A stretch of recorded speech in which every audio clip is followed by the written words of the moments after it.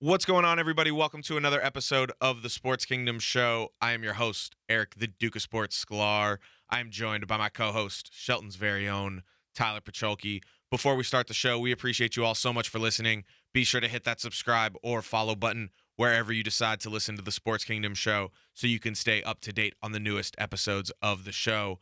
Also, be sure to give us a 5-star rating and review the show on whatever platform you're listening to us through. That really helps out as well. Don't forget to follow at TSK Show on all social media platforms and follow us as well at The Duke of Sports and at Tyler Pacholke. On this episode of the Sports Kingdom Show, we got a jam-packed show for you all. I'll recap my trip to Dodger Stadium for my first sporting event post-COVID-19. Then Tyler and I will discuss the latest from the NBA playoffs and some updates to both the Julio Jones and Aaron Rodgers situations. All this and more on episode 197 of the Sports Kingdom Show, coming up right now.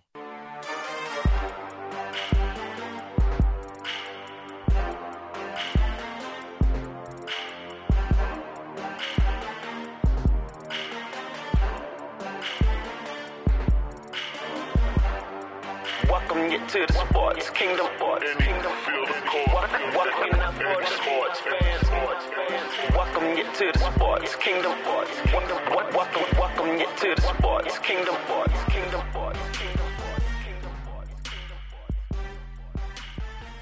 What's going on, everybody? Welcome to episode 197 of the Sports Kingdom Show. I'm your host, Eric, the Duke of Sports Sklar. Joining me, as always, Shelton's very own Tyler Pacholke. What's up, TP? How you doing, man? I'm doing good, baby. It's about to be summertime. We're getting in deep into playoff runs. Yes. There's a lot going on right now. It's good stuff. Yes. We are in the thick of the NBA playoffs. But before we dive deep into all of that, Tyler, I got to tell you about my experience at Dodger Stadium. Man. Yeah, it must have been kind of surreal to be back in real life in a magnitude like that, you know. It really was, man. And so I went to the game on Sunday, May 30th. It's now Wednesday, June 2nd, at 7:31 p.m. So just to give you guys a real timestamp for anybody listening, if it's not Wednesday night immediately after this is posted, if on Thursday, Friday, or later on in the weekend, who knows? But anyway, I went to the Dodger game on this past Sunday with none other than our amazing sponsor and great friend of the show, Jacob Diamond, his brother Rafi, and their father. I told them this already, but I will say it again to the public. I appreciate this invite to the game more than you guys can imagine. It felt so good to be back into real life at a ball game on a Sunday. It was, Tyler, the weather for this game. No mask. We were in the fully vaccinated section. We didn't have to wear our mask at our seat. All we had to do was wear our mask when we were in common areas, like in getting in line for food and beer or like going to the bathroom. That was How many times did mask off by future player? None, unfortunately. They blew it. Well, I mean, Dieter Rule, the organist at Dodger Stadium, is the GOAT, but I'm not sure if mask off is in his Rolodex quite yet. Oh, well, fuck, man. You gotta read the room, baby. But I mean, this game, Tyler, the Dodgers were playing the Giants, so it was a rivalry game. We were in the fully vaccinated section, which was in the right field pavilion. It's I believe one of 3 fully vaccinated sections at Dodger Stadium currently. There was about 20,000 fans, Tyler. It was insane. It was so cool. But we were sitting literally right next to the Giants bullpen, and Jacob, our amazing sponsor, his brother Rafi is a Giants fan. Like, he's a huge Giants fan. He was too scared to wear any Giants paraphernalia on his body. No apparel, no hats, no nothing. He just went in neutral colors to Dodger Stadium. But we were sitting next to the Giants bullpen, and before the game started, while one of the pitchers was warming up, I looked down to the bullpen coach and was like, "Hey, coach, it's my buddy's birthday." And realistically, this was a belated birthday present from Rafi's parents to him for his birthday. So we really were going for his birthday, even though it was a couple of months ago. But I told the bullpen coach, I was like, "Hey, it's my buddy's birthday. He's a big Giants fan. Can he get a ball?" And the coach looks up. He was like, "He's a huge Giants fan. Where's his like hat, jersey? Like he's not wearing anything." And I was like, "Listen, coach, he was a little afraid. Like let's be real here. We're at Dodger Stadium. He was a little afraid." And the coach just starts laughing and he was like, "No, I get it." And so a little bit of time goes by and me and Jacob went to go get beers and we come back and Rafi has a ball. So the coach, I guess, while we went to go get beers, must have tossed Rafi the ball. So I ended up getting Rafi a ball for his birthday from the Giants bullpen. So that's sick. Yeah, it was great. He was loving it. I got to wear my gold Kershaw jersey for the first time, so that was awesome because it's my first Kershaw jersey, and with the gold outlining because of their World Series champs this year, or defending World Series champs, that was cool. Kershaw got to pitch, but he ended up getting rocked early. He gave up 5 earned runs in 6 innings. The Dodgers lost 5-4. So Rafi was very happy. But in the 8th inning, Max Muncy hit his 100th career home run for himself, and he brought the Dodgers within 3 runs in the 8th inning to make it 5-2 with his 2-run home run. And then, Tyler, in the bottom of the 9th, Albert Pujols hit his 670th career home run, and that home run also led him to pass Babe Ruth for 4th on the all-time extra base hits list. He hit a 2-run home run in the bottom of the 9th to make it 5-4, but the Dodgers, they weren't able to squeeze it out in the bottom of the 9th. They ended up losing.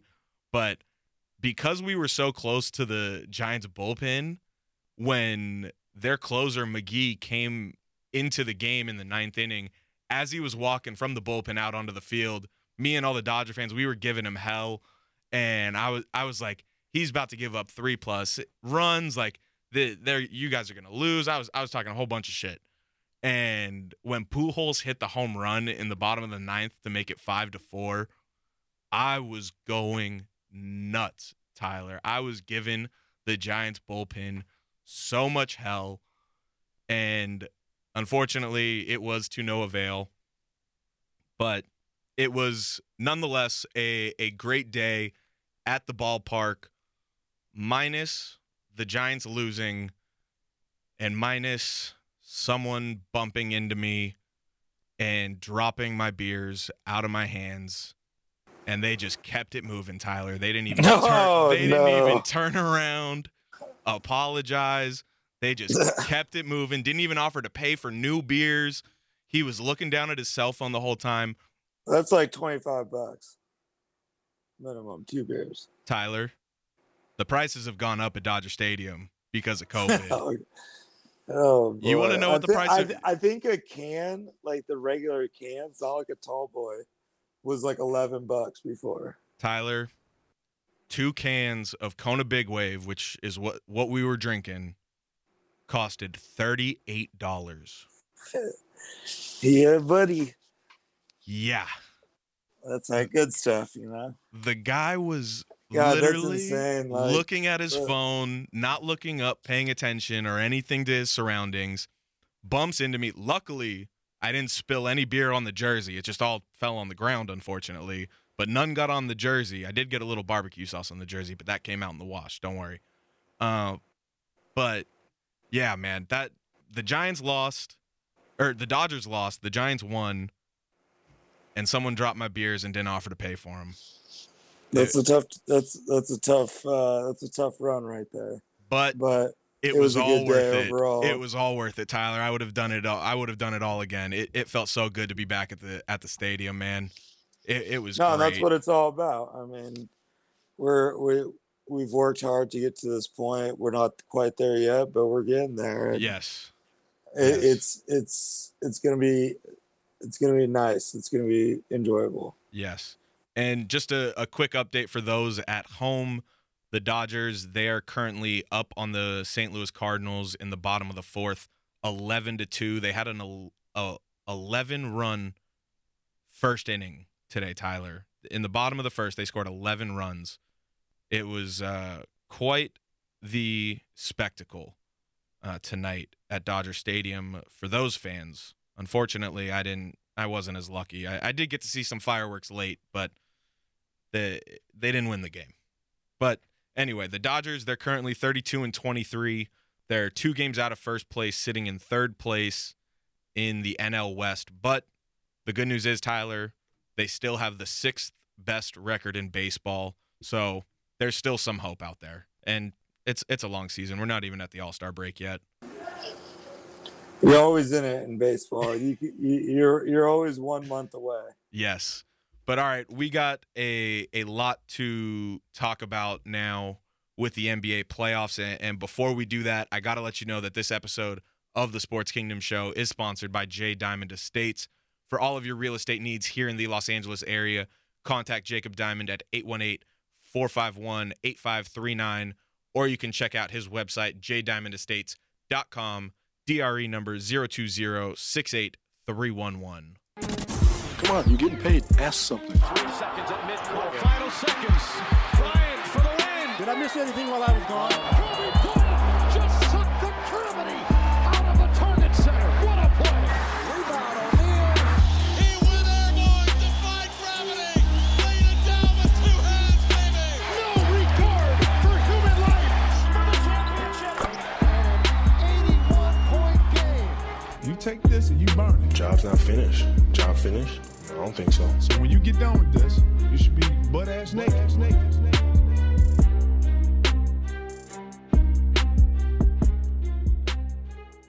So we're already out of the first round in the Eastern Conference, Tyler. The Eastern Conference has already moved on to the semis. We got the Bucks facing the Nets and the Hawks facing the Sixers, but we will get to that in a minute, as well as what's going on in the Western Conference, because before we talk about what's happening on the court, I think it's time, Tyler, we had a bit of a conversation about what's happening in the stands, because there has just been some absolutely egregious, unwarranted, unsolicited, just bad human behavior. I don't really know any other way to put it. In one night last week, Tyler, we had Russell Westbrook have popcorn dumped on him by a fan in Philadelphia. And this actually happened 1 week ago tonight, Tyler. Last week on Wednesday, this happened when we were interviewing Coach Scott Fields on episode 196 of the Sports Kingdom Show. This all happened in one night. We had Russell Westbrook get popcorn dumped on him by a fan in Philadelphia. We had Trae Young get spit on by a courtside fan at Madison Square Garden. And then 3 fans in Utah, and this wasn't even televised. This came out after the fact that the Utah Jazz announced this. But the Utah Jazz had to eject 3 fans for yelling a whole bunch of vulgarity at Ja Morant's family during the game. And then we saw, I believe it was in Washington, D.C., either last night or the day before, a fan run onto the court in D.C., slap the backboard, and then get Goldberg speared by a security guard baseline. And just the fact that he was able to get onto the court and be in that close vicinity to the players, that can't be happening. And so I don't know if it's people being cooped up in their house for over a year and they just forget how to act when they're in public now. I don't know if it's people thinking because they're paying a ticket or paying the price of admission that just gives them carte blanche to do whatever they want once they get inside the arena. I can't explain what's been happening with this completely, like I said, disgusting human behavior by these fans. Yeah. No, for sure. It's all like super unacceptable. And like the Malice in the Palace was such like an iconic memory for me in my basketball life. It's one of those few moments where I just like I remember it so vividly, and it's going to be interesting when one of these players reacts in a similar way. I mean, we saw Russell try and climb the stanchion to get to that fan. Well, and I was going to say, if this behavior continues, that's what's going to happen. And they may be celebrated for it now, and essentially those guys like Steven Jackson, Ben Wallace, Ron Artest, Jermaine O'Neal, they were that was a real big hit on their it stained the rest of their careers. Yeah, it was a huge hit on their image. It was a huge hit on their careers, their games that season. They were punished severely. Criminal charges. And the residual effects were there as well. Not just I forgot, Tyler. I forgot the fan in Boston throwing the water bottle at Kyrie. So, that's what I'm talking about. It doesn't look like this behavior is going to change. And to be honest with you, like okay, part of it is being cooped up. I think people are a little crazy, but that's not an excuse. It's not an excuse, but I think also like alcohol is where people like. I don't know that all those people were drunk. It's a safe bet though. None of them could be, but I assume that they all were, because I don't think you go and you pay tickets to watch a basketball game and assume that you're going to do that. Now, running on the courts, obviously a premeditated type of thing, but treating basketball players like animals, you know what I mean? Like essentially just throwing shit at them, spitting on them, like the things that they say verbally, it's all unacceptable.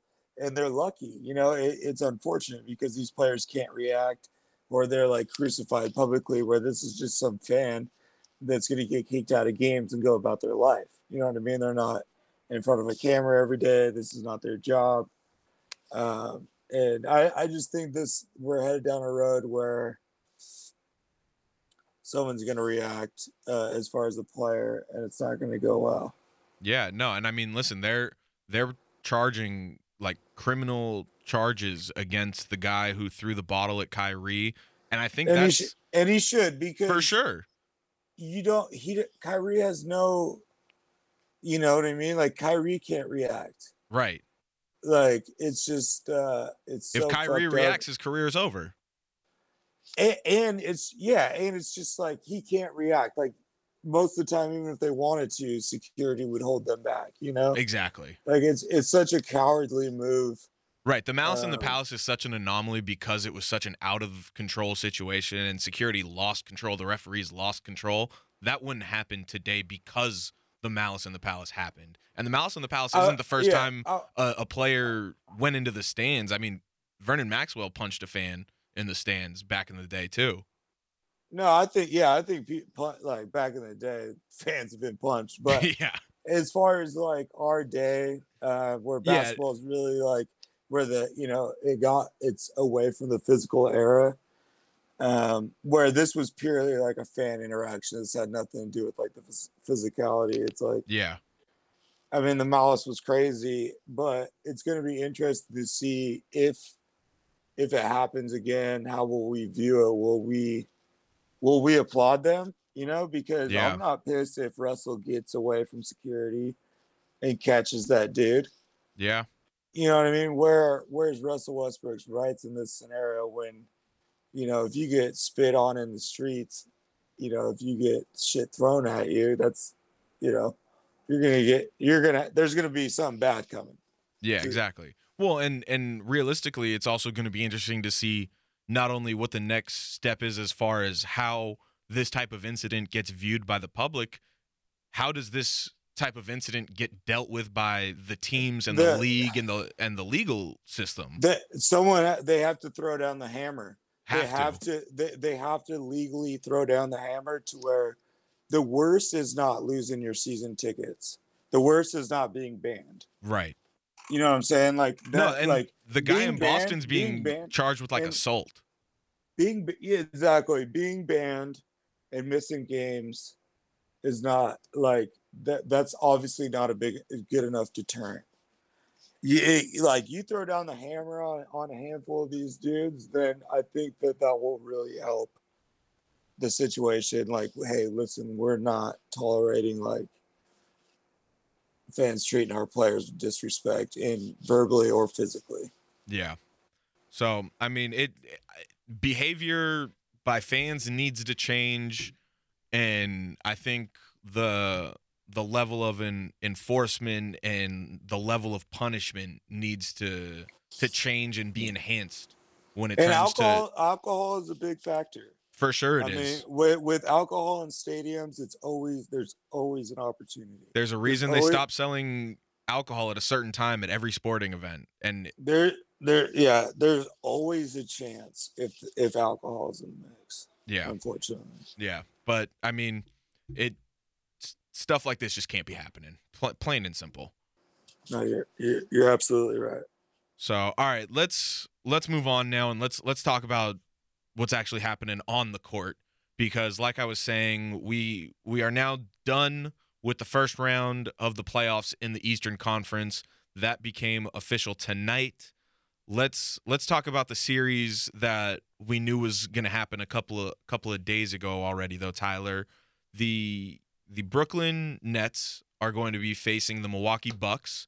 The Bucks, they swept the Miami Heat in 4 games. Miami, they were just never able to capture the same spark that they had last season, and Milwaukee is a much better team last year, and we talked about that last week with Coach Scott Fields, and they just dominated this series and swept the Miami Heat in 4 games. The Brooklyn Nets, they had a gentleman's sweep of the Boston Celtics, who were able to steal Game 3 in Boston behind a historic 50-point game from Jason Tatum that was completely unbelievable to watch. He was phenomenal in that game. But Brooklyn really showed why they are so dangerous against Boston in the Game 3 losses. I think there were definitely some things, though, that were exposed. But I'm very excited for this series between Milwaukee and Brooklyn, Tyler, because ultimately I think the winner of this series is who ends up coming out of the East. Yeah, 100%. I'm with you on that. I think whoever wins is definitely going to win the East. This is going to be such an awesome series. I'm so excited for this one. I think it's going 7, man. Oh, that would be awesome. I mean, that would be prime, of course, for the NBA. But it's just such a, going over like the matchups and the play style, it's just such a good clash of strengths because, Drew Holiday, Middleton, Giannis are all very versatile defenders. And I mean, that's the only way you're ever going to beat Brooklyn is to try to outscore them. And to outscore them, you got to be able to chip away. You got to be able to play some of those superstars one-on-one. You know what I mean? You can't double KD, Kyrie, and Harden. So it's going to be a really interesting matchup because Milwaukee's a much better offensive team this year. They have bodies. They're a much better overall team, Tyler. Yeah, well, they tightened up the rotation, and they got better on the perimeter. And Drew Holiday is who we thought he is. You know what I mean? He's a slept-on superstar of the league. He was a big difference for them. But ultimately, I think Giannis could possibly be the best player on the court. But I think Brooklyn's going to win. I don't know, man.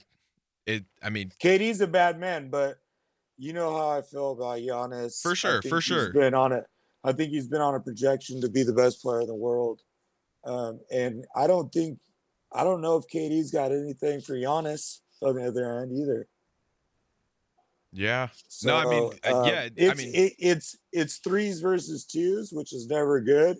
But when you're so dominant inside like Giannis is, you got a chance. Those Milwaukee players are going to get open looks. So Yeah, and I mean, but like I said, I think Brooklyn probably wins in 6. Honestly, I really don't see it going 7. yeah, and But I'm excited to watch because I know when you got a guy that's like Giannis, you always got a shot. yeah, and I think I'm with you on Brooklyn winning the series. I said already that I'm pretty sure this series goes 7. And while you were talking about the matchups, I was just kind of playing through some different scenarios in my head, and it's the one that kept sticking to me, Tyler, is if I'm the Bucks, realistically, I think Drew's obviously guarding Kyrie. You put Middleton on Harden, and then it's Giannis on KD, right? That's realistically the most logical thing. From a fan's perspective, that is the logical move. But I think there's a chance that DiVincenzo guards either Kyrie or Harden. DiVincenzo's out though. Or who's the other guard they're starting? Are they starting Connaughton? Is that who it is? Connaughton. Oh, one sec. I have their rotation. Yeah, Connaughton. So I think that Connaughton has there's a possibility he guards a Harden or a Kyrie. Yeah, I can see that. Just so they can put Middleton on KD. I think they're going to start Middleton on KD. And then Giannis will kind of play Rover and try to watch Joe Harris. Yeah. I think ultimately that's like what they're going to do. But I would love to see Giannis take KD. I think that's... I just don't know if that's going to happen because they need his offense. Yeah.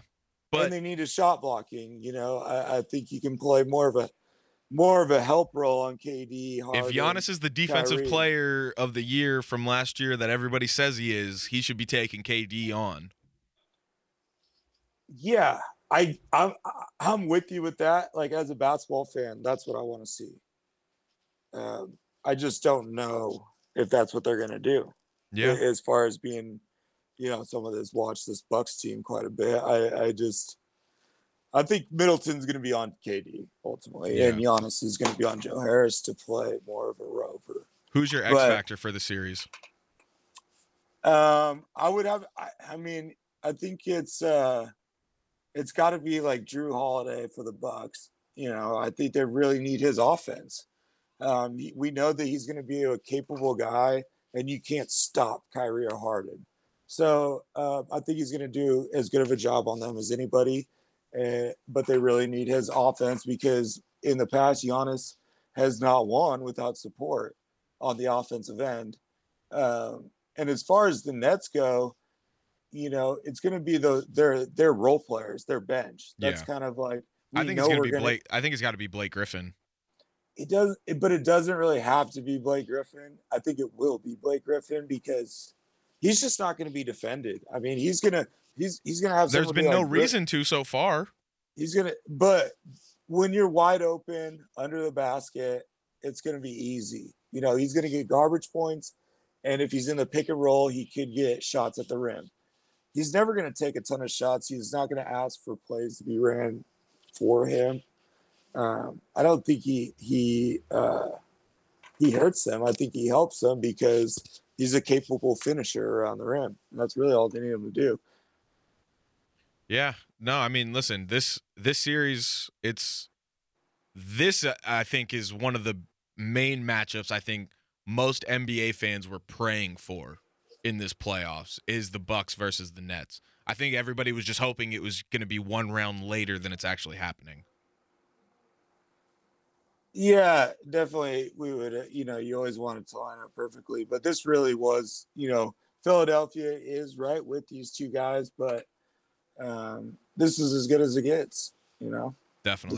This is what NBA playoffs is all about. Yeah. But so we're both on Brooklyn winning this series? Yeah, I got Brooklyn in 6. All right, and I'm going to go Brooklyn in 7.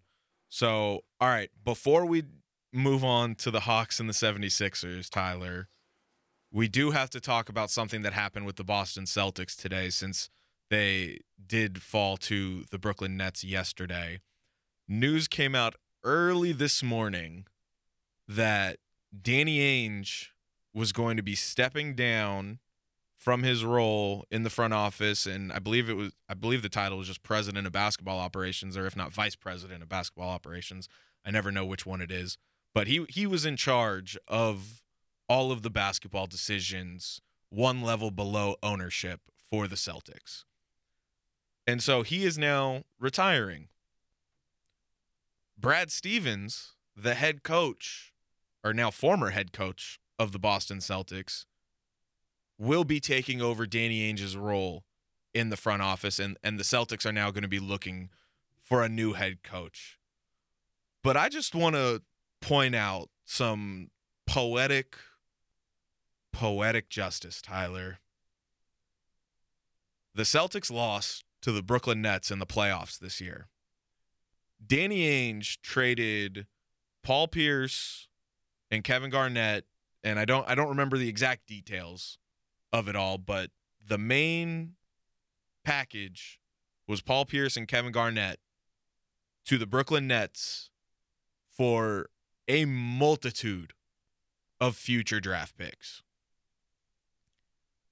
And with those future draft picks, the Celtics still have yet to do a whole lot of nothing with that. And the Brooklyn Nets have been able to rebuild quicker and then have now beaten the Celtics in the playoffs this year. And Brooklyn realistically is the Eastern Conference favorite to go to the NBA Finals this year.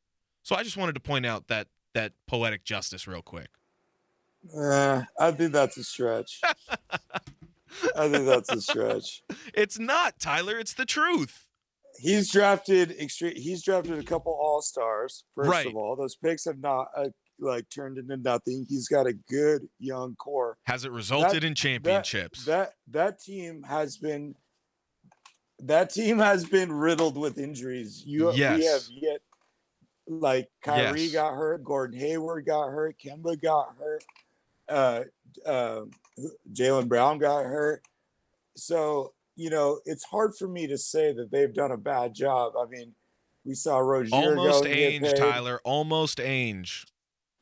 That is what he will be forever known as. We've talked about this multiple times, but I still stand by the fact that Boston is always in the mix. It's not a bad thing to not make a trade. Okay, that you're not gaining anything, but you're not losing anything either. And where you lose things is when you make a bad trade. And I don't think they've necessarily made any bad trades. It's a tough game, but they've drafted really well, and they still have a lot of assets, and they're essentially a center away from being an NBA Finals contender. Jason Tatum is a certified number one player for a championship team. I think he is more than good enough to lead a team to a championship if he has the appropriate supporting cast. Jaylen Brown's an all-star. Marcus Smart's really good. And I think that they do have a handful of nice young players that are going to be role players. They're not necessarily stars, but I think it's a stretch to be that critical on Ainge because as far as basketball goes with his moves, because he always puts a quality product out there, even if they face adversity. Was he putting quality products out there before he got the big three? I mean, I don't know exactly what year he took over in Boston. It was 03, I think. So right after the Antoine Walker days. Yes. So essentially Danny Ainge got a good basketball team, a playoff team that I watched a lot as a kid with Antoine Walker, Paul Pierce. He blew it up. Walker's gone. Everybody else is gone but Paul Pierce. And then in 3-4 years, he hangs a banner. Because Kevin McHale gifted him Kevin Garnett as a gift from a former teammate. Well, we can't. I mean, I can't say that for a fact. I don't know what happened. All I know is they got Kevin Garnett, and everybody else has a fair. Everybody else is playing by the same rules. It may feel unfair, but that's just. I mean, that's kind of how life is. You know what I'm saying? It's a business. You It may not taste good, but it's legit, man. I think that he did a good job as far as putting quality product out there since he's been there, and they are always in the mix when it comes to trades. Some people they're always in the mix, but they never get it done. And if they would have traded for Anthony Davis, they'd probably have an NBA championship last year. But nope, they didn't, and the Lakers do. So, but you also could be, you could be like an Indiana, a Minnesota, a Denver, a Utah, where it's really tough. Like you don't even have a chance.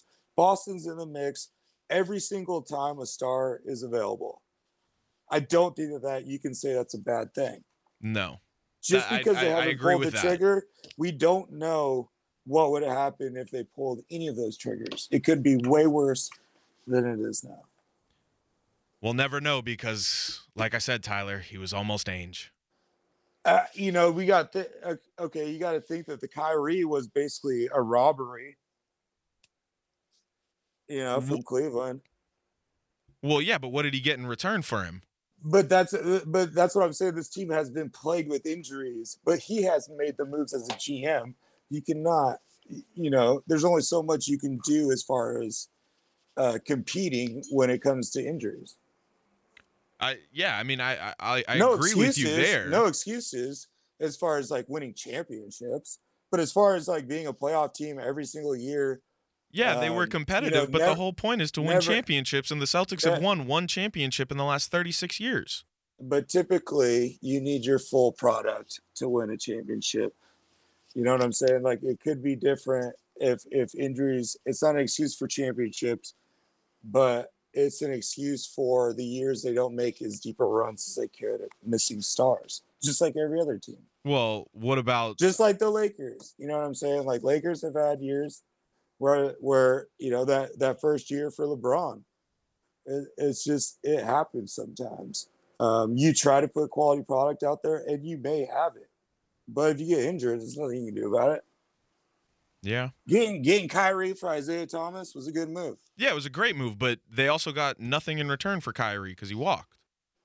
Yeah, and that was it sucked that like Kyrie went so bad. But as a GM, you're going to always make that move. Why, Tyler? What? If you're a GM, why would you let a player walk when you could have got something in return for them? It was the same mistake the Lakers made with Pau Gasol. I'm talking about Isaiah. Oh, I thought you were talking about Kyrie. You're always going to make the trade for Kyrie. I know it happened to be like, but look at how bad. Look at how bad the reputation that gave the Celtics for how they handled IT. No, yeah, and that is where you can maybe knock him, but it's like he's always putting quality product. I guess that's my main point. That's where I think you're stretching it. I think I don't think that he did a bad job by any means, and they were never a trash franchise. They're always in the mix. All right, real quick, last thing. We talked about it a little bit before we started recording. What do you think of Brad Stevens, like the reports of basically Brad Stevens saying he was burnt out from the bubble from coaching, and that's why he was moving into the front office? It seems kind of weird because it's like, man, if that's like honestly true, that's just like a weird thing to admit. Typically if that were true, people don't say it. They would say, dude, the quote after the Net series, after the Net series makes so much more sense now. He probably knew he was moving into the front office. He could care less. Yeah, so I think that he probably was being groomed to be a GM someday. Now that you look in retrospect, or maybe just this year, or maybe just this last couple of weeks, but regardless, he's going to be a good GM. I know a lot of people are trashing the move right now. He's got no experience, yada yada, but I don't think that really matters in today's games. We've seen Elton Brand and James Jones have success right away. They had no experience. So yeah, no, it's gonna be interesting to see this new era of the Celtics. What's really cool is that he knows this group better than anyone. So that's a good point. I think that whoever he signs in free agency, he hires as head coach, he hires as assistant coaches, he drafts, he knows. Yeah. From a like a legitimate even X's and O's standpoint. So for the first couple years with the Tatum, Brown, Smart, Kemba, that kind of core, I think it's going to work out really well for Boston and for Brad Stevens. It is weird to hear like fatigue from the bubble, although it's understandable. It's just weird to hear somebody admit it. Yeah. No, and I mean, listen, as much joking and trash talking and poking fun I can make it at the Celtics' expense, at the end of the day, if, like you said, Tyler, they can keep that core, the Celtics' future is in very good hands on the court. Like, they have a lot of talent surrounding them. So it's going to be interesting to see what happens in Boston now that somebody else is in charge of basketball decisions. Yeah. I mean, I personally think they're a big guy away from being real dangerous. Definitely. So, all right, let's close out the Eastern Conference with the only other series left in the East. We got the Hawks facing the 76ers. The Hawks, they just beat the Knicks in 5 games.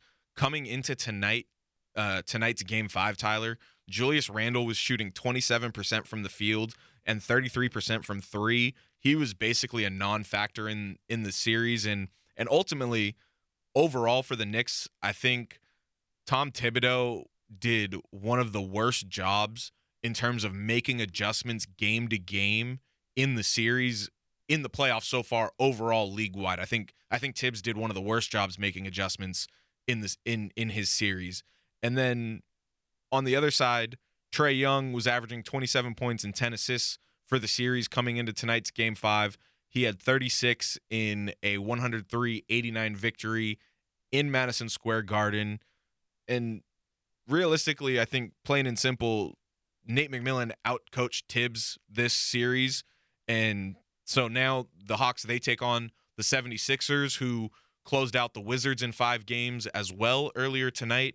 I think DC got lucky to even win 1 game, especially after Russell Westbrook hurt his ankle in Game 3, but he was able to play in Game 4, which the Wizards did win and had 19, 21, and 14 in 42 minutes. Obviously, great for the Wizards to sneak out 1 win, but I think we all knew the 76ers were going to dominate that series.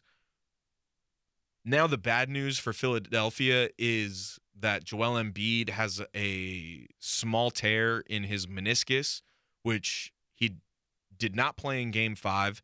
It's really unclear what the future holds for Embiid during this postseason. He's listed as day-to-day. They're going to monitor him with treatment and rehab and all of that, and we'll see what kind of impact he can make in this series with the Hawks, if he even plays at all. The Sixers, they won tonight against the Wizards 129-112. In Embiid's absence, Ben Simmons had a triple-double, Tobias Harris had 28 points, and Seth Curry had a phenomenal game with 30 points. What are you expecting from this Hawks 76ers, Tyler, with the absence of Joel Embiid? Because I really think the Hawks now have a chance to steal this series and make an appearance in the Eastern Conference Finals.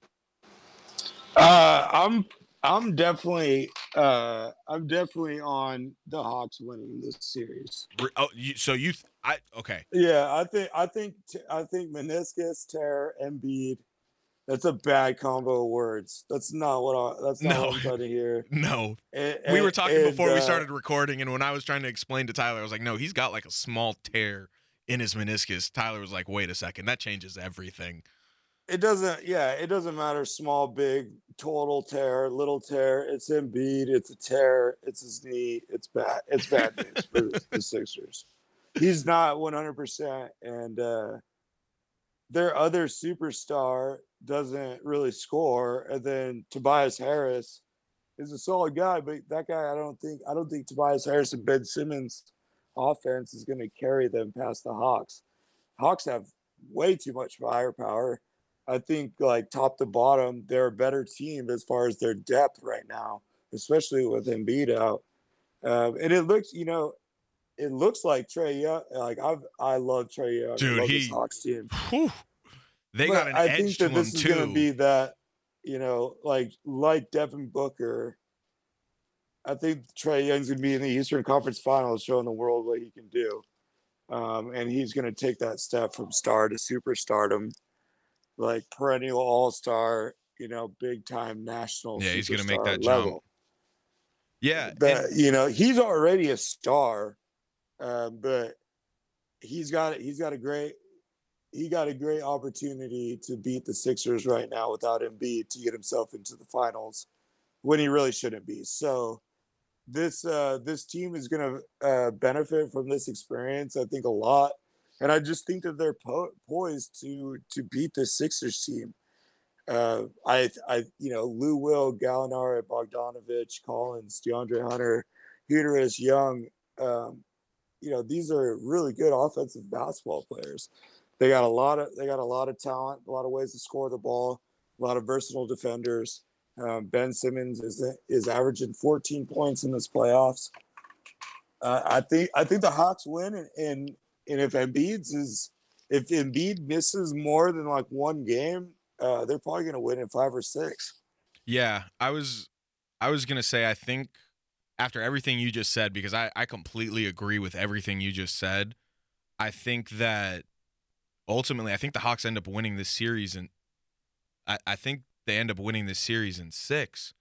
And so my biggest concern with Philadelphia is Ben Simmons' offense. Like, if Joel Embiid is out, Ben Simmons is supposed to be the guy that carries the load. He's your next best player, realistically. Like, he's supposed to take on that challenge when Embiid goes down.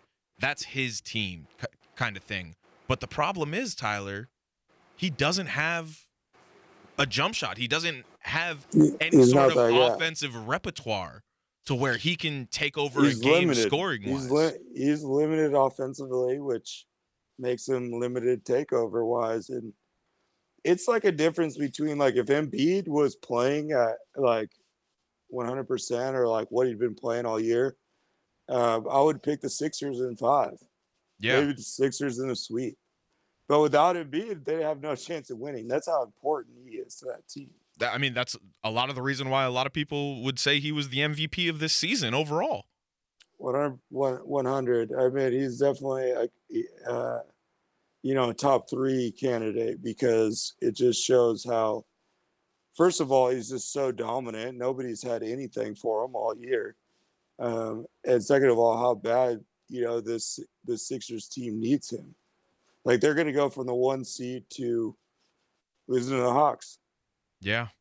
So, all right, we got Brooklyn and Atlanta in the Eastern Conference Finals then, Tyler. I think Nate McMillan, when Nate McMillan got this job, the Hawks, I think, were in 11th place in the East. Yeah, he completely turned this team around. Shout out, Mr. Supersonic. Hey, and I'm excited to see the coaching matchup between Nate McMillan and Doc Rivers. It's going to be a fun series, man. I've seen those guys play against each other. So it's going to be cool for sure to watch these guys coach against each other. Yes. So, all right, let's head west now. We got 2 Western Conference games going on right now. We got Utah up 31 over Memphis in Game 5. Utah leads the series 3-1. There's about 5 minutes left in the third. And then here in Los Angeles, the Clippers and Mavericks are playing in Game 5. That series is tied 2-2. The Mavericks are losing 49-51 with about 2.5 minutes to go in the first half. So realistically, Tyler, the Jazz are gonna advance to the second round, and they are going to have to face the winner of the Clippers and Mavericks series. Like I said, that series is tied 2 games apiece. The Clippers, they were able to win. Well, first let's talk about the Jazz before we talk about who we think their opponents are going to be. First off, we said it last week. Kudos to Memphis. This experience in the playoffs for Ja Morant and that young core is going to do wonders for them. There's a lot of exciting things to come for that team. They just ran into the best team in the NBA this year, and that was the Utah Jazz in the first round. So it was kind of just bad luck of the draw for them, and they were lucky to make it out of the play-in tournament, but it's going to be a benefit overall to them. The Jazz, Tyler, what are your thoughts on them as the number 1 overall seed? Did they answer that like proverbial question of like, are they for real now? Or like, can we trust them in a playoff series now? Or do we not think Memphis was that great of a litmus test for them? It wasn't. They're definitely good enough to say make it to the Western Conference Finals, but I still just think, after Donovan Mitchell, it drops off quite a bit as far as offensive production. Yeah, you got some energy from Clarkson. Ingles can shoot. Bogdanovich can shoot. Bogdanovich is probably their second best scorer. Like, as a true, like, I'd even say maybe it's Jordan Clarkson, dude. No, Clarkson could definitely be, that it is. It would be probably up to Clarkson or Bogdanovich. But I would say Bogdanovich is probably their second guy as far as, like, let's give me a bucket, give me a good shot. But ultimately, I just don't think this team has enough firepower to get past the Clippers or Dallas. Yeah. I mean, I think that Luka is hurt. Yeah, that's the biggest thing with Luka. We'll talk about that later, so I guess I should keep Dallas out of it for now. But I just don't see Utah getting past the second round, even though they've had such a great regular season. They're a great team. They're deep. I don't know if they got enough juice to get it over. Their second best player, their second best or best player is a defensive guy. Yeah. And here's the thing with Utah for me is I definitely agree. I don't think they could get past the Clippers. That for sure I know. Dallas, I think they have a better chance. And realistically, we can just move on to the Clippers and Dallas. But the Jazz, I think, have a better chance against Dallas to move to the Western Conference Finals than they would against the Clippers. And that kind of goes into what happened in this series, Tyler, with the Clippers and the Mavericks. The Clippers, they were able to win both games in Dallas and answer the bell to tie the series at 2 games apiece after most of the world had counted them out after falling to an 0-2 deficit, losing both games here in LA to start the series. And I mean, I gotta give the Clippers a lot of credit because not easy. No, not easy at all. And I said Tom Thibodeau did one of the worst jobs adjusting as a coach in the playoffs so far. Ty Lue has done one of the best jobs, and he has been incredible at making adjustments for the Clippers, making changes to the starting lineup to combat the big lineups that Dallas was trying to put out there. And he was doing the opposite. Ty Lue was combating it with small lineups. And in Dallas, the Clippers, they were able to completely neutralize Porzingis in both games in Dallas. And then obviously Luka, he's now dealing with the neck injury, and he's done everything he can for the Mavs. But Kawhi Leonard, Tyler, in games 3 and 4, he shot a combined 75% from the field and 62.5% from 3. God. Yeah. No, it's fucking crazy. I can't believe it. Like, I mean, I counted them out. I thought they were done. Everyone counted them out, Tyler. How I felt about the Clippers after that Game 2 loss is how I feel about the Lake Show right now. Like, we'll get to the Lakers in a minute, Tyler. But that's literally how I feel. I think that they completely flipped the series on their head, and then Luka is hurt. I think he is actually hurt. Yeah. With even with a healthy Luka, they probably weren't going to win this series now. I think the Clippers end up winning this series, especially if Luka isn't 100%. The Mavericks are up 2 at halftime now. But I think it's time to be more realistic with Porzingis's productivity. He just is not that guy. I'm looking at the box score right now. He's nowhere to be found. I mean, I'm looking at the box score right now. He's only played 10 minutes in the game. I don't know if he got hurt or what, but he only has 2 points, 1 of 4 shooting. 3 rebounds. It's just between injury and just hoping for him to put it all together. It just it's hasn't just like- happened. Yeah, maybe you get one good game a month. It's just not. He is not. He's not the dude. I think there's much more reliable pieces on that Dallas team than Porzingis now. And so, without with Luka being hurt, Porzingis now to me is maybe even like a third or fourth rate player now. Yeah. He's definitely not a top 2 tier guy anymore. He's got 27 first half points, 10 of 19 in the first half. So he's literally doing everything he can for Dallas. 27 points, 3 rebounds, 8 assists in the first half. Yes, tonight. See, I'm counting him out tonight. Well, I'm counting him out tonight. And that's amazing. That's what everybody always waits on. You know what I mean? Right. And you just never see it. Wait, you're talking about Luka? yes, I'm talking about Luka. I thought you were talking about Porzingis. I said Porzingis only has 2 points and played 10 minutes. Yeah, I heard the 10 minutes part. I thought, oh shit, he has 27 in 10 minutes. No. Luka has 27 in 20 minutes. No, Luka's going to do everything he can, and even Luka at 60% is going to do a lot of damage. But I think the Clippers win this series and ultimately beat Utah. And Yeah, I picked the Clippers and the Lakers to be in the Western Conference Finals when the playoffs rolled out. It's still after alive. the game 2 loss, I thought the Clippers were done. So Yeah. now I'm back to believing that it's probably going to be the Clippers with Kawhi playing out of his mind, and we'll see who the other team they play is. Yeah, it's going to be interesting. And so, I mean, listen, the Jazz, they're awaiting the winner of the Clippers in Dallas, and we'll see if Dallas can hold on and steal Game 5 here in LA to go up 3-2 and have a potential elimination game in Dallas, either on Friday or Saturday. I don't know what day the game is. But all right, the next series we got is the Denver and Portland series, Tyler, and this series has really lived up to the hype we were giving it before it started. I mean, fuck, dude. I don't even know what to say. Like, he is that dude. Like, well, hold on. It's so hard to watch.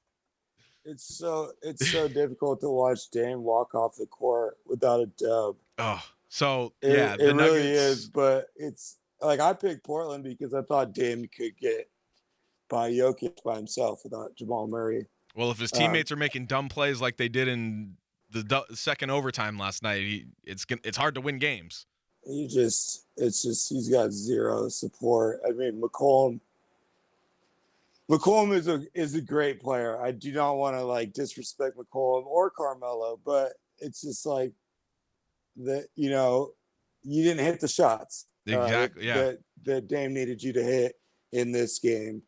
You can redeem yourself. If CJ comes out and has a 40-point game or Melo hits some clutch shots down the stretch, like Portland could easily still win this series. But God, Dame Lillard, man, some of the best basketball I've ever seen. Yeah. Last year I said there was a point where I thought he was the best player in the world. He's definitely top 5 right now. It was literally like he's number 1. Like there is not a human being on this planet that is better at basketball than Damian Lillard. He is. And that's not necessarily, I don't necessarily believe that, but he's at that point again right now in my mind where it is just incredible what he can do to anybody. And his ability to score down the stretch at important times is unmatched, uncanny. It's unbelievable. Yeah. I mean, let me just say this, Tyler. So chicken nuggets, fucking golden nugget, Denver Nuggets. Anybody can get it, dude. So, I mean, obviously I'm just so amazed with what Dame Lillard did last night, and it's so unfortunate that the Blazers lost. Damian Lillard had 55 points. No other starter had more than 19, but Dame Lillard had 55 points, Tyler, on 17 of 24 shooting, 12 of 17 from 3, 1 3 to send the game to overtime, and another to send the game to the second overtime. Yes, and if just in case you didn't see this insanity, Damian Lillard had like 34 points. He had 34 points, I think, with 3 minutes to go. Okay, and Unbelievable. so he ends with 55 and 21 points, and he gets the shot to go to overtime, but in double overtime, this guy got down 11, and they were down 11 with the 2.5, 3 minutes to go. And he scored the team's last 12 on 4 3-pointers to tie the fucker up again. And, I mean, they ended up losing 147 to 140. The Nuggets, they're now up 3-2. But Tyler, I want to just go back to Dame because, I mean, this game was obviously a historic playoff game. Like, it's going to go down as an all-timer, I think, in terms of NBA playoff games, even in the loss. I mean, Jordan lost the 63-point game to the Celtics, and I didn't even know that was a thing until the last dance. I didn't know he lost that game. But so, like I said, this game will go down in history for Dame, but I want to know what you thought of Denver's decision to not foul when they were up 3 because they had the chance to do it twice, and they didn't do it both times. That's just not. I just don't. It's risky. It's so risky. It's so risky. Mike Malone is so lucky that not to foul. Yeah, to not foul. No, I think that it's much riskier to try and foul because how aware these guys are of that coming. If they get a shooting motion up when you're trying to foul and they get 3 free throws, those percentages of those 3 free throws going in has got to be higher than shooting a 3-pointer. Where the really like gut check coaching, this is where greatness is made, is that they have Damian Lillard. So it's like, like Damian he really shoots like 80% in these scenarios. You know what I mean? It's not like this is a normal 3-point percentage. When the game's on the line, the dude gets it done. But if you go for that 3 and he gets that shooting motion up, he's only 3 free throws away from tying it. I think that the shot that he ended up making is still more difficult than that. Yeah, I don't know. It's a very, I mean, there's coaches go either way on it. It's really 50-50. It's really just depends on what your philosophy is. Lillard misses that shot. No one thinks second of it because it was a difficult shot. Yeah. And it was the right call. You know what I mean? It just so happened Dame is a special guy and he fucking buried it. He's unbelievable, man. And the worst part and I mean, I mentioned it on the show already previously during these playoffs. It's such bullshit that the NBA is scheduling these games going up against each other. And starting like half an hour after each other. Like they need to figure that out and not ever let that happen again. Like tonight, literally, the Sixers in Washington, they tipped off at 4. Atlanta and New York, they tipped off at 4:30 on 2 different channels. So you can't really watch both games at the same time unless you have the capabilities of having 2 screens in front of you. And then Memphis and Utah, they tipped off at 6:30. And the Clippers and Mavericks, they tipped off at 7. You can't have competing playoff games. Like, what is that? 2 things. 2 things here. One, they've always had an odd number. Like, you can only show 2 games a night, realistically. So they've always they had 4 today. But they've always had 3 or 4 during the week. And not been able to show them all nationally. There's always been NBA TV playoff games. Now, I think they staggered them more, where it was like a 4, a 5:30, and a 7 scenario. That may have been the situation, but there's always been NBA TV playoff games. And secondly, I think that, the way people watch games is with multiple screens. Yeah. Well, and so you got your, it's like football. you got your 4:30 slot, and you got your 7:30 slot, and people either pick one to watch or they got multiple going, and they're kind of in sync with each other. Yeah, and also I think the COVID scheduling has to do a lot with it too. So there's that aspect of trying to get in as many games as they can in a small window before the Olympics. And I don't even know what they're dealing with from that regard. So that could be even a bigger factor. There's people calling for the Olympics to be canceled again. So we'll deal with that bridge when we get there. Tyler, we need to talk about the Lakers. Yeah, dude, it's they're fucked. I think it's really the only reason why you wouldn't say this team is absolutely fucked is because they're the Lakers. So like if you saw those guys, that fucking team play that way in any other uniform, you'd be like, this team's fucking done. Like, it's over. Yeah. I mean, but they're the Lakers. They get, I think there is some, I understand, like, a lot of people think LeBron's shown his signs of age, but LeBron's always been a facilitator. I've heard for fucking 15 years that he needs to turn it on and just dominate. It's not what he does. He needs Anthony Davis.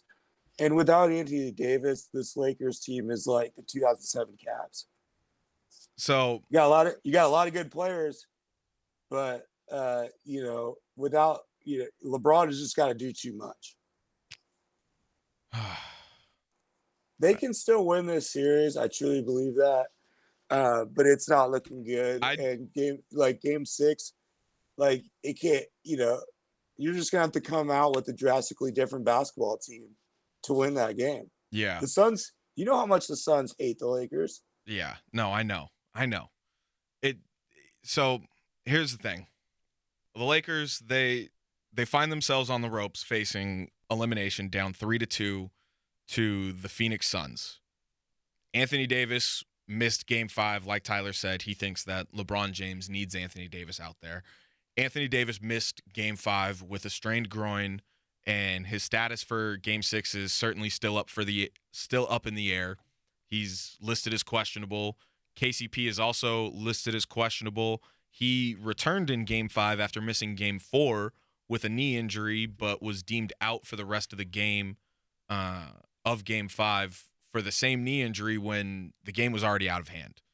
And realistically, Tyler, at this point, we can talk X's and O's and all of that, but in game 5, the Lakers team, as a team, they showed no fight whatsoever.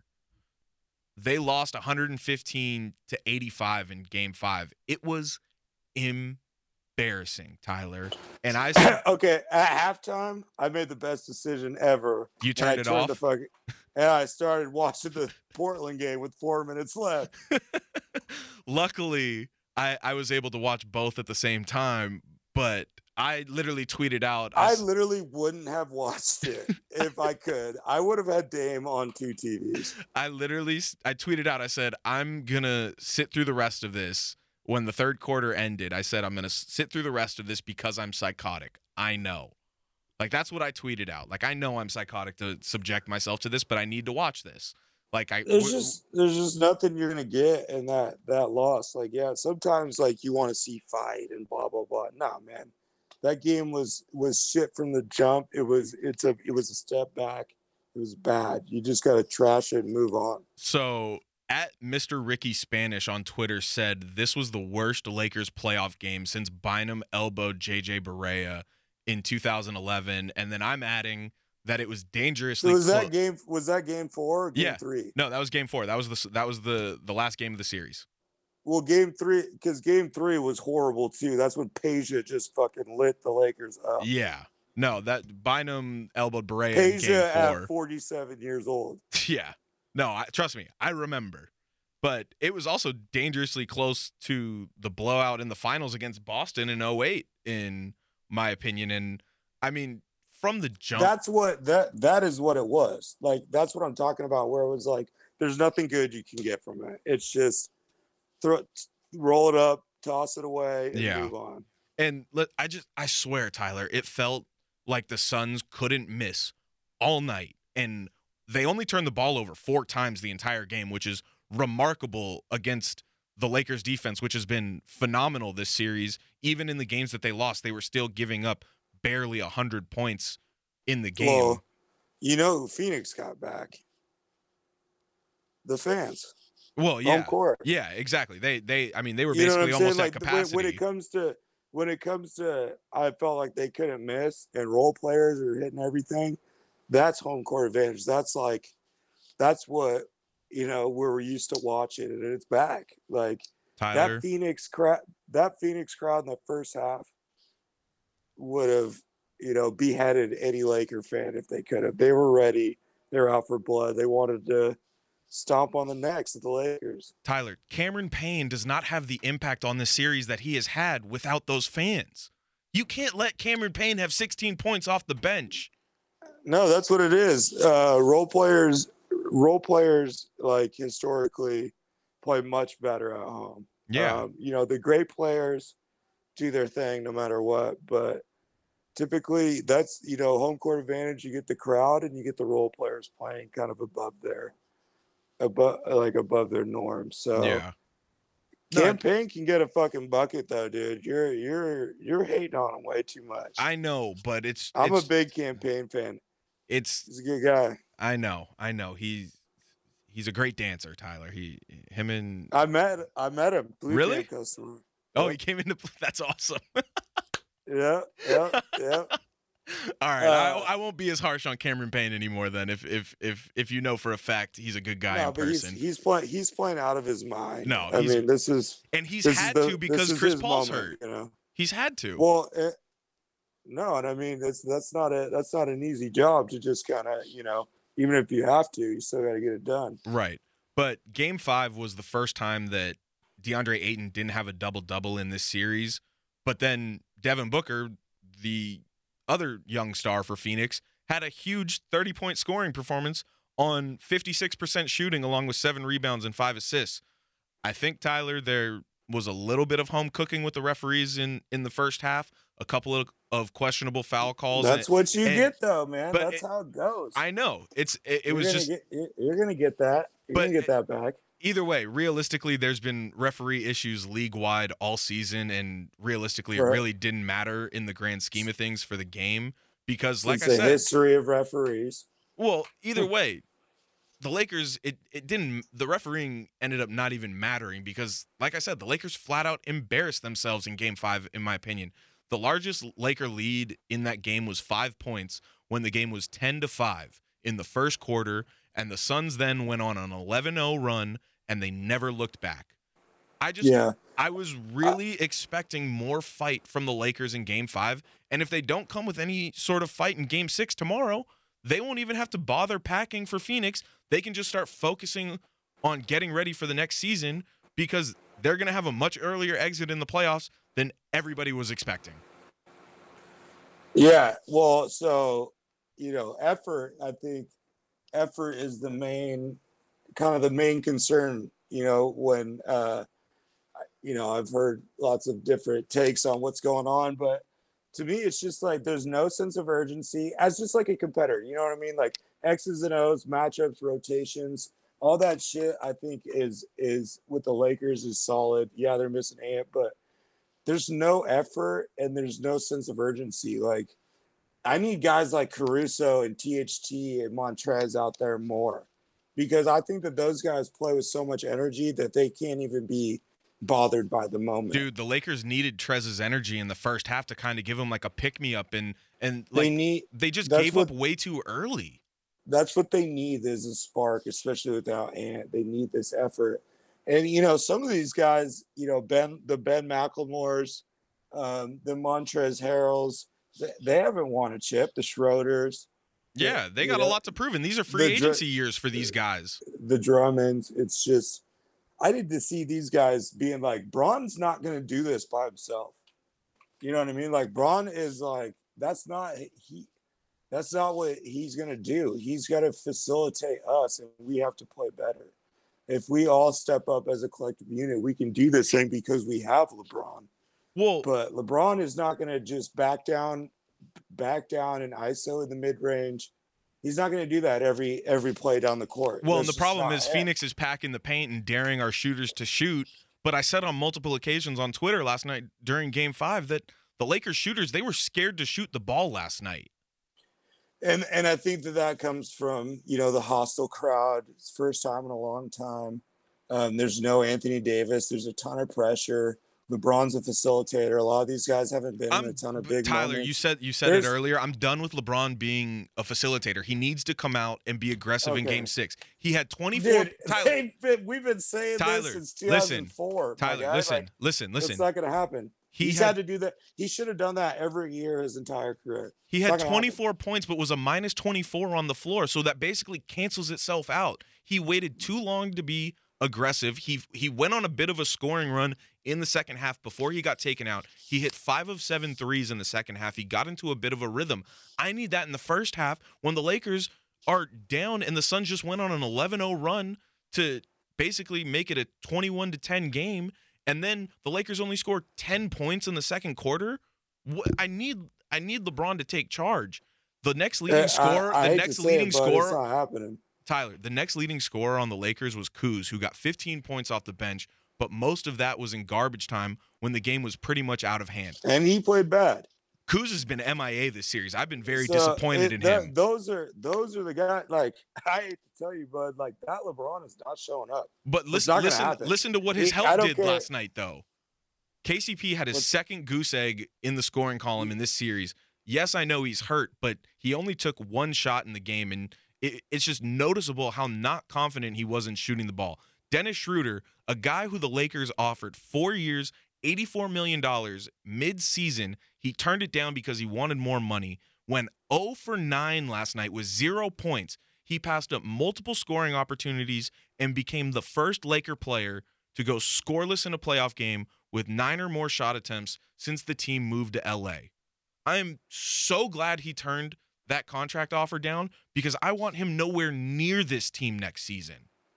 He bet on himself, and don't say never. You know what I mean? A lot can change from here on out. Well, It's I still hope he first turns it round of around. playoffs. I hope he turns it around in Game 6 and they win and somehow they win Game 7. But also, Wes Matthews, Alex Caruso, and Markieff Morris, who started for Anthony Davis last night, and Ben McLemore were 3 for 12 from 3. McLemore being the only one of those 4 guys not to hit a 3, and that's basically his only job on the team. Drummond was MIA last night, while Gasol and Trez were used in such weird spots that neither of them had time to find a rhythm. I was so frustrated last night, Tyler. Like I said, man, there's nothing you can take from this game that's constructive. You can't say, like, those aren't regular performances. That was a shit performance from everybody. No one played good. It's all bad.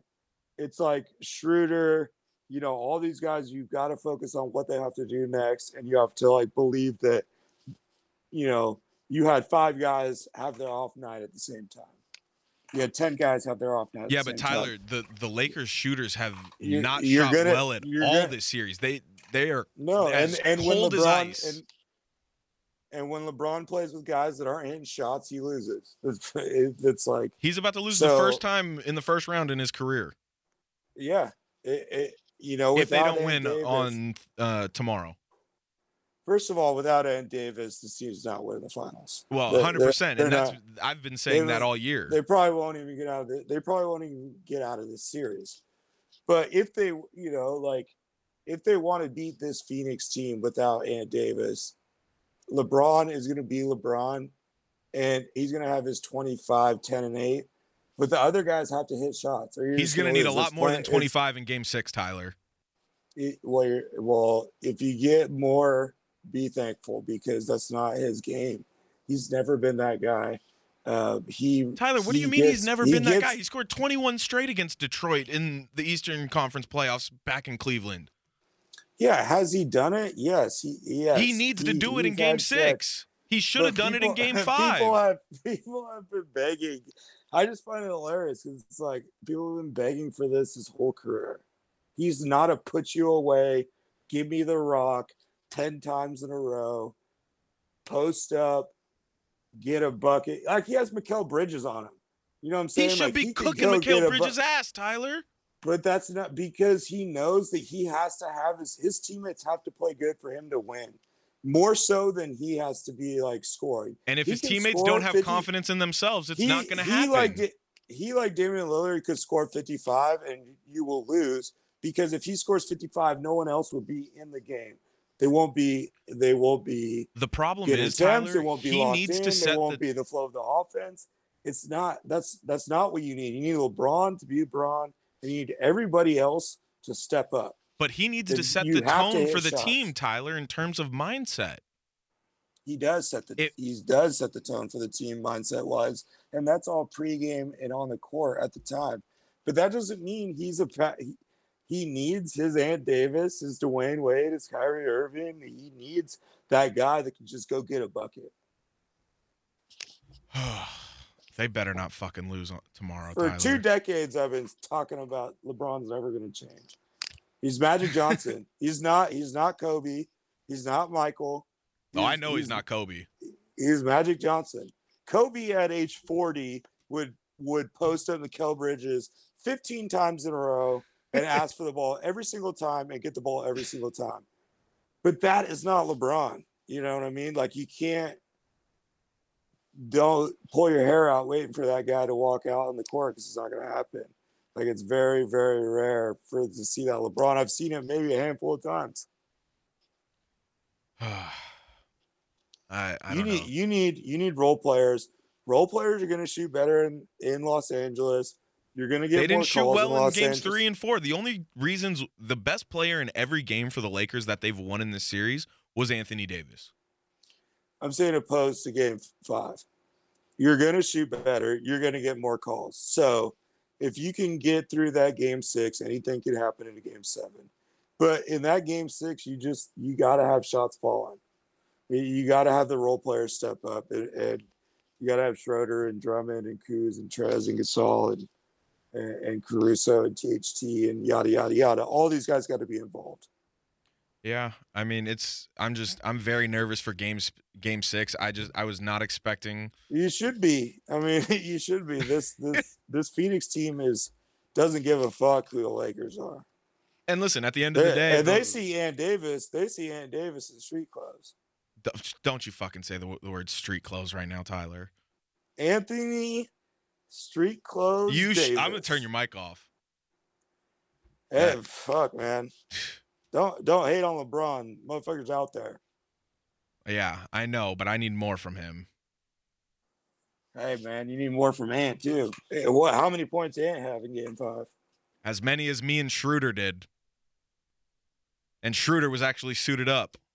That's not a good thing. No, it's not. But listen, at the end of the day, the main core of the Lakers, at least that came back from the championship team last year, they had a 71-day offseason, and we saw the Miami Heat get swept in the first round against the Bucks. And I'm not using it as an excuse. It's just the reality of what it is. And they had 71 days off between the end of the finals and the season.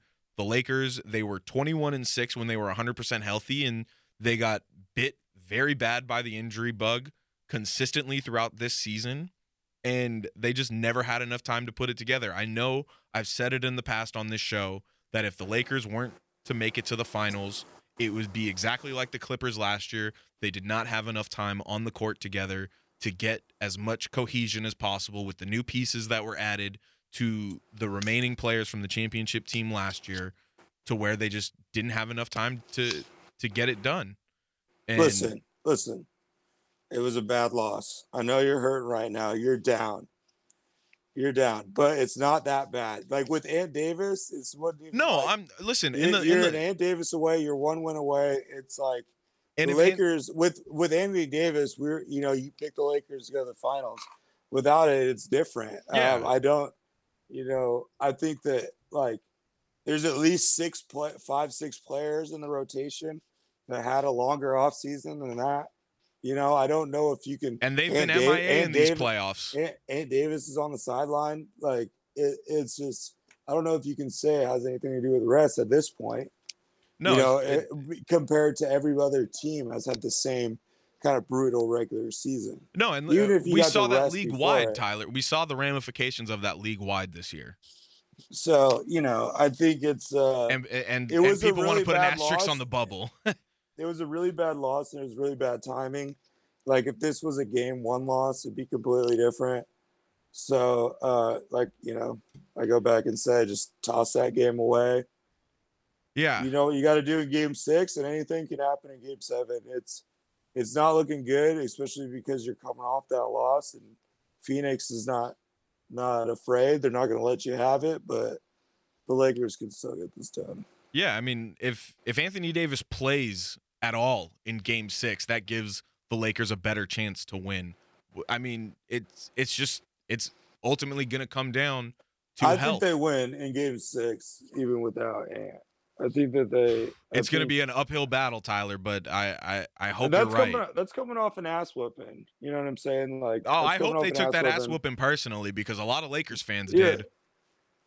I think that it'd be hard not to, as far as like everybody on that roster. Maybe not Braun, because Braun's legacy is kind of cemented, but you got to assume that everybody in that locker room is pissed, embarrassed, and ready to go. Yeah. And then real quick, I mean, before we move on to the last topics of the night, I know Chris Paul, Tyler, is legitimately hurt, and he's got a lot of heart being out there as much as he has this series. But did you see the acting job he gave when Wes Matthews boxed him out? There was just absolutely no reason for that. He's got the State Farm gig locked up already. That was just ridiculous. He started whining because Wes Matthews hit him with a textbook box out that caught him by surprise, and CP3 thought it was dirty, and he fell to the ground, started writhing in pain, whining. He rolled on the ground basically all the way to the bench, and then almost just instantaneously popped right back up to try and check back into the game, a la Paul Pierce faking an injury because he, quote, pooped his pants against the Lakers in the finals in 2008. But CP3 did hit both the free throws before the Suns intentionally fouled, and he went to the locker room. But, I mean, it was an Oscar-worthy performance. Like, I tweeted out something about the basketball gods, and I've been talking a lot about the basketball gods, especially when the Clippers were down 0-2 to the Mavericks, and with Denver going away or trying to avoid the Lakers as well. And I got some flack for it here at the radio station and on the F&A show hosted by Adam Oslin and Kevin Figures.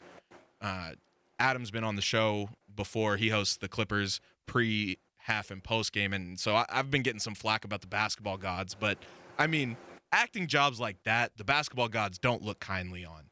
That was just ridiculous. There's a reason Chris Paul has a bad track record in the playoffs, and it's not just because of Scott Foster. It's because of plays like that. See, I gotta disagree, man. No, I think Tyler, you need to be on my side here.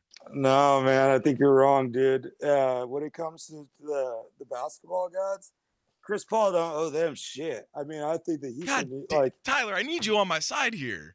No, man, We're going to war with another show. This guy's 6 feet tall. Okay, he was given nothing.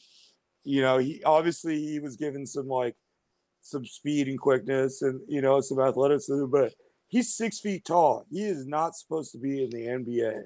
Okay, he defied all odds, and you know how he got. So to the basketball NBA? gods look kindly upon him before he got to the NBA. No, I'm saying he's like, fuck the basketball gods. They didn't give me shit. I'm gonna make this happen by scrapping and clawing every single possession of my entire life.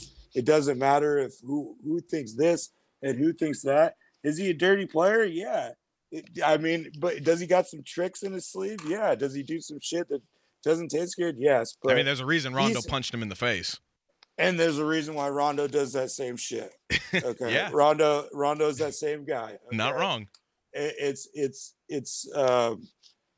because they have to. I mean, they don't have any advantages physically outside of being dirty, being smart, being crafty, being pesty. It's just I don't think the basketball gods are never did anything for Chris Paul to begin with. So fuck them. But for the record, you do believe in the basketball gods. I don't know. Oh, I believe in ball don't lie, I guess. all right. But that's good enough for me. Ball don't lie. I don't think is the basketball gods, because shit ain't fair. You know what I mean? D Rose, Penny Hardaway, Kobe's Achilles. I believe in hard work. I think Kobe would say the same thing. There's no basketball guy giving me anything. So right, well, it's tough to lean. I understand what you're getting. Ball don't lie. It's all Nope, it's all good, Tyler. I'm taking another step forward, but it's all good, Tyler. Basketball gods. I'll let the FNA show know you're on their side. It's all good, Tyler. I'll sit alone on this island, and these dudes work. All right. There's no God. I know. There's no luck involved. This is they're basketball gods. There wouldn't everything would be fair. Yeah, but all right. I mean, like I said, it's basically put up or shut up time for the Lakers right now, and they know what lies ahead of them. It's win or go home now. Yeah, I was gonna say it's almost past put up or shut up. It's almost like if they get a win, they might be in put up or shut up. Well, I said they're like trying to dig themselves out of a hole. I said Game 5 was a must win, and now Game 6 is 100% a must win because it's win or go home. Well, it's a literal must win. Yeah. Game 5s feel like a must win because of the momentum and statistics behind, finishing a 7-game series. Yeah. But all right, that's it for the NBA playoffs. We got some quick football notes to go over real quick. So Tyler, let's hit the gridiron. I'm just about that action, boss. You play to win the game. Hello? You play to win the game. That's why we took the damn field. I'm just here so I won't get fined. Straight cash, homie. But they are who we thought they were. And we let them off the hook. That's as good an effort as I've ever seen in my life from a running back. Don't you ever talk about me. Wilson toward the end zone. The hold is down. The kick clears the line. And Greg Zuerlein sends the Rams to the Super Bowl. Are you kidding me? Seattle's going to the Super Bowl. It's my quarterback. All right, Tyler, real quick before we get out of here, it is now June 2nd, which means the contract implications for trading both Julio Jones and Aaron Rodgers would take effect, and it would give both the Falcons and Packers some salary cap relief if they were to trade them both now that it is post June 1. Real quick, let's start with Julio Jones, because there was some news this week, Tyler, and over the weekend that both the Rams and Seahawks have inquired about a potential Julio Jones trade with the Atlanta Falcons. Mike Garofalo of the NFL Network reported that the Los Angeles Rams talked to the Falcons about a trade for Jones, but no progress was really made with their depth at wide receiver and their already overloaded salary cap. The Rams realistically wouldn't seem like the most logical landing spot for the 7-time Pro Bowler Julio Jones, according to Mike Garofalo. Mike Florio from Pro Football Talk, he reported that the Rams are completely out of the Julio Jones chase for now. He reported that, I believe, on Monday this week, or if not yesterday. I can't remember which date. I should have wrote that down. But he said, quote, "That's not a firm guarantee they won't get back in terms of the Rams being out of the race for Julio Jones for right now." So he thinks there's possibilities that the Rams could get back in on the Julio Jones sweepstakes. And realistically, I'm not going to count the Rams out yet, because I think it's been pretty evident that the Rams don't really care about trading away future draft picks for proven talent, because that's basically been the MO for this team since they've moved back to Los Angeles. So until Julio Jones gets traded, don't count Les Snead and the Rams out. Tyler, what's going on in Seattle? Where do the Hawks stand with Julio Jones? Well, to be honest with you, I think that we've got to be one of the top candidates for his landing spot due to his request to be on a contender, and B, our trade assets. So I think that we're also okay with 1 year. We'll see if we want to extend you, or maybe you just walk. So I do think that, the Seahawks are a win now team with Russell Wilson. So even getting Julio for a year, I think would be worth a first rounder and like a third rounder. I mean, even that much, I think even that much assets for Julio Jones is worth it, because, if we get a Julio Jones with the DK and Tyler, that's some of the best receiving core I've ever seen. Well, and that's my philosophy with the Rams, and like I said, that's been their MO since the team moved back to LA. It's just, if you can get this caliber of player, you try and make that happen. Yeah, I mean, the Rams are always going to be in the mix with big names, because A, they're a good football team, and B, they're in Los Angeles. So the only issue is they don't have their 2 first-round picks the next 2 years. So they don't have the assets, and they have more big money guys than the Seahawks. Yeah, the Seahawks salary is spread out, I think, differently, and it's not as overloaded. So I think that Julio could easily come because of Russell Wilson. Russell Wilson's been in contact with him. He's a great recruiter because he's one of the best quarterbacks in the NFL.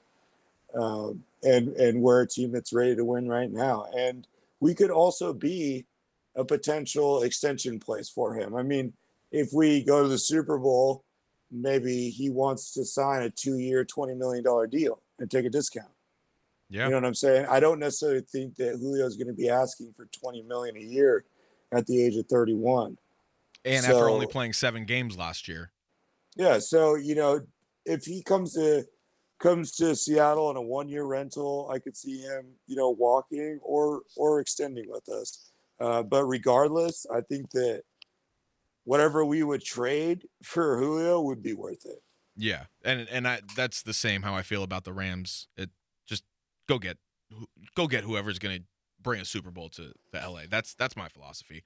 But I think that the first rounder in this upcoming draft is the big chip, because I think the Falcons want to see that return as fast as possible. Well, and that's why I think a lot of people thought they were going to try and maybe forget about the June 1st deadline and maybe trade away that, or not trade away that 4th pick, but add to the 4th pick in the first round, because they wanted to get that instant gratification of seeing the results of what that draft pick could be. So it'll be interesting to see what happens with Julio. I think he gets traded before training camp, Tyler, because I think a team would obviously want to get him in before training camp started and not mid-training camp. Do you think it happens before or during training camp? Because I don't think it happened. Like, I think it for sure happens before the start of the season. Yeah, I would think that I think that it's going to be done before the first preseason game. Okay. So before the end of July. Before then, I mean, the first preseason game is probably not till September. No, August. Or August, yeah. The first regular season game, September. Yeah, excuse me. You're right. So, all right. Yeah. So I mean, I would assume he's traded within the next 6-8 weeks. All right. Now, the other big name that is also not shown up to their current team's voluntary workouts, Aaron Rodgers, yet to show up to Green Bay. The Packers, they are adamant about not trading him. Mike Florio, he reported as well on Aaron Rodgers. He came out with an article yesterday saying that the Packers are going to call Aaron's bluff, basically, and say they're not trading him and just they're going to play the wait-and-see game to see if he shows up. if Aaron retires, Tyler, he would have to give back $23 million to the Packers. But I don't really think that matters to Rodgers because he's still going to be making money after his football career is over. Jeopardy. I mean, the fact that Carson Palmer did that, I feel like he can do that. Yeah. So, I mean, either way, he'll be able to make up the money. So I don't think that's an issue. I think Aaron is I think he really does walk away if the Packers are adamant about calling his bluff. This is a crazy story. Yeah, we've covered this kind of the whole ride. And when we first were covering, I was so adamant that if I'm the Packers, I cannot trade him. And so I 100% agree with what the Packers are doing, playing hardball. Force him to walk away. You have all the power, essentially. The only power Rodgers has is to retire. And I think to call his bluff is the right move. Unfortunately, I think we're not going to see Rodgers play after an MVP season. Yeah. It's fucking nuts. Unbelievable. But I think that the Packers are right. There's no way you can get his value in return. And like, I know that taking nothing is not good, but you have to give yourself a chance to like get Rodgers back. Yeah. And I think by calling his bluff is the only chance you have at having number 12 suit up in Lambeau. Yeah. It's definitely crazy. It's crazy. It's I knew that this was an option with the Packers playing hardball because it was either, there was only like 2-3 options. So it was going to go down, and it just seemed like it was a stretch. But every day, I do believe he's not going to play for the Packers next year. Like, that's 100%. Yeah. And so if the Packers are calling his bluff, he's not going to be playing football next year. Yeah, he's definitely with every day that he Packers doesn't show up to Green Bay, Tyler, the more and more likely it is he just retires. Yeah, I think it's headed that. I think it is heading in that direction. Yeah. So, all right, that about does it for tonight. I know we went really long tonight, but I mean the NBA playoffs have just lived up to all of the hype. It's been incredible to watch. It's been exciting basketball. And the Lakers really pissed me off. So I had to get it all off my chest. And Tyler, thank you for attempting to try and talk me off the ledge. I'm not sure if it worked yet, but I feel a little bit better. Yeah, I mean, there's nothing that can get better from. It can't get any better, so you just got to move on. Yeah, but all right, you got a shout out before we get out of here? I think I'm gonna hop in with you.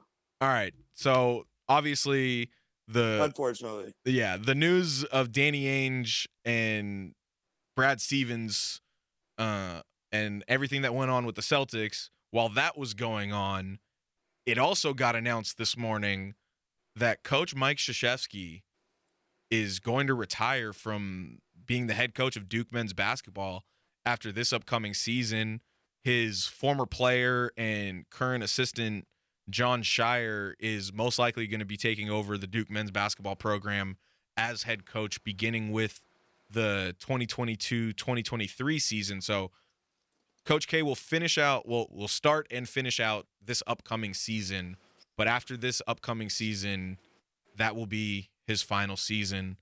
So, I mean, just a legend. And I saw someone on Twitter say, they asked the question, if John Wooden and Mike Krzyzewski are two faces on the college basketball Mount Rushmore, who are the other two? And an answer was, they talked about this on Around the Horn. It was Pat Summitt and Gino Auriemma, which I think is completely accurate. I would say if you want to cover both men's and women's college basketball, those are your four on the Mount Rushmore, and that just tells you everything you need to know about Coach K. I mean, he's been at Duke for my entire life, and even long before that, he was at Army before that, and he was a student at West Point, I believe, and all of that, and then he went to Duke as a coach. I'm pretty sure dude coached Greg Popovich. Yeah. No. That's how no, I believe you're right. Yeah, that's like This dude's been doing it for so long. So, I mean, Yeah. and Yeah. then we didn't even talk about the Team USA basketball with Coach K being the coach. It's But he had already stepped down from that, I think. yes, Greg Popovich has taken over that from him. He did that a couple of years ago, but I mean, Coach K was the coach that brought USA basketball back to prominence after the Dream Team, after those years. So it's I'm not gonna go that far. I think we're pretty stacked to begin with. well, but I mean, I'll try to be nice because we're shouting out Coach K. I mean he But he he's had the his go. fingerprints I mean, all over the Redeem Team, that's for sure. He did, but I mean, fuck, that's a pretty good basketball team. Pretty Yeah, easy. but either way, Coach K is an absolute Coach K is- legend. Coach K is a legend. He's 100%. I loved your tweet though, Tyler. It was perfect. I mean, I'm gonna be respectful because this is like my greatest competitor ever in sports. Honestly, like he may be the single most. I don't want to say hated because that like I feel like there's a lack of respect in that word. No, no. I mean, the Lakers and Celtics, they hate each other, but they respect each other. You hate Coach K, but you respect him. I hate Duke. I hate Coach K, and that's been truly one of the only rivalries that has lasted my entire life. With Seattle SuperSonics leaving, the Seattle Seahawks don't have a true rival. The Mariners have kind of been obsolete for so long that it really hasn't mattered. So North Carolina, I mean, I've been watching since the mid-90s. I've known who Coach K is since I was like 7 or 8 years old. I mean, this guy has been a figurehead in basketball my entire life. Yeah. It's crazy to see him go. I think it's the right time. The college game is changing dramatically with, the player likeness and transfer portal. And the transfer portal and the possibility of the age change, the draft age changing again. I think it's as good of a time as ever for him. He's going to get to have his kind of, I do think it's kind of funny that he is doing like the victory lap. No, he's going to get a farewell tour for sure. Where like, I kind of, shout out my boy, Roy Williams for just kind of, not taking that road, setting North Carolina up for, to be their own team. This season's going to be about him. So, but anyways, that's your nice. One parting shot. I'm being nice. Yeah. I'm being nice. Shout out. It is only him or John Wooden. That really is the only conversation. And as far as the greatest college coach ever, he's definitely on, the Mount Rushmore of college basketball, and he's got to be the best basketball coach of my lifetime, outside of maybe Pop and maybe Phil Jackson.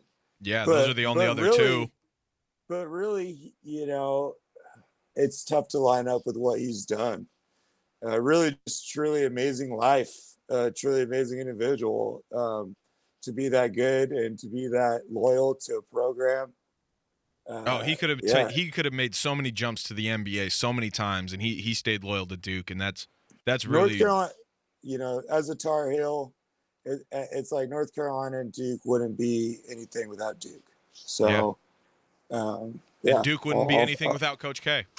So I'll end it at that. Yeah. So all right. All good vibes to the Lakers because that's all that really matters to me right now. So that's my final shout out. So with that wraps up this episode of the Sports Kingdom Show. For Tyler Pacholke, I am Eric, the Duke of Sports Sklar. Thank you so much for sticking around with us tonight. I know it was a long episode, like I said. Be sure to rate, review, and subscribe on Apple Podcasts, Spotify, the iHeartRadio app, or wherever you decide to listen to the Sports Kingdom Show so you can stay up to date on the newest episodes of the show.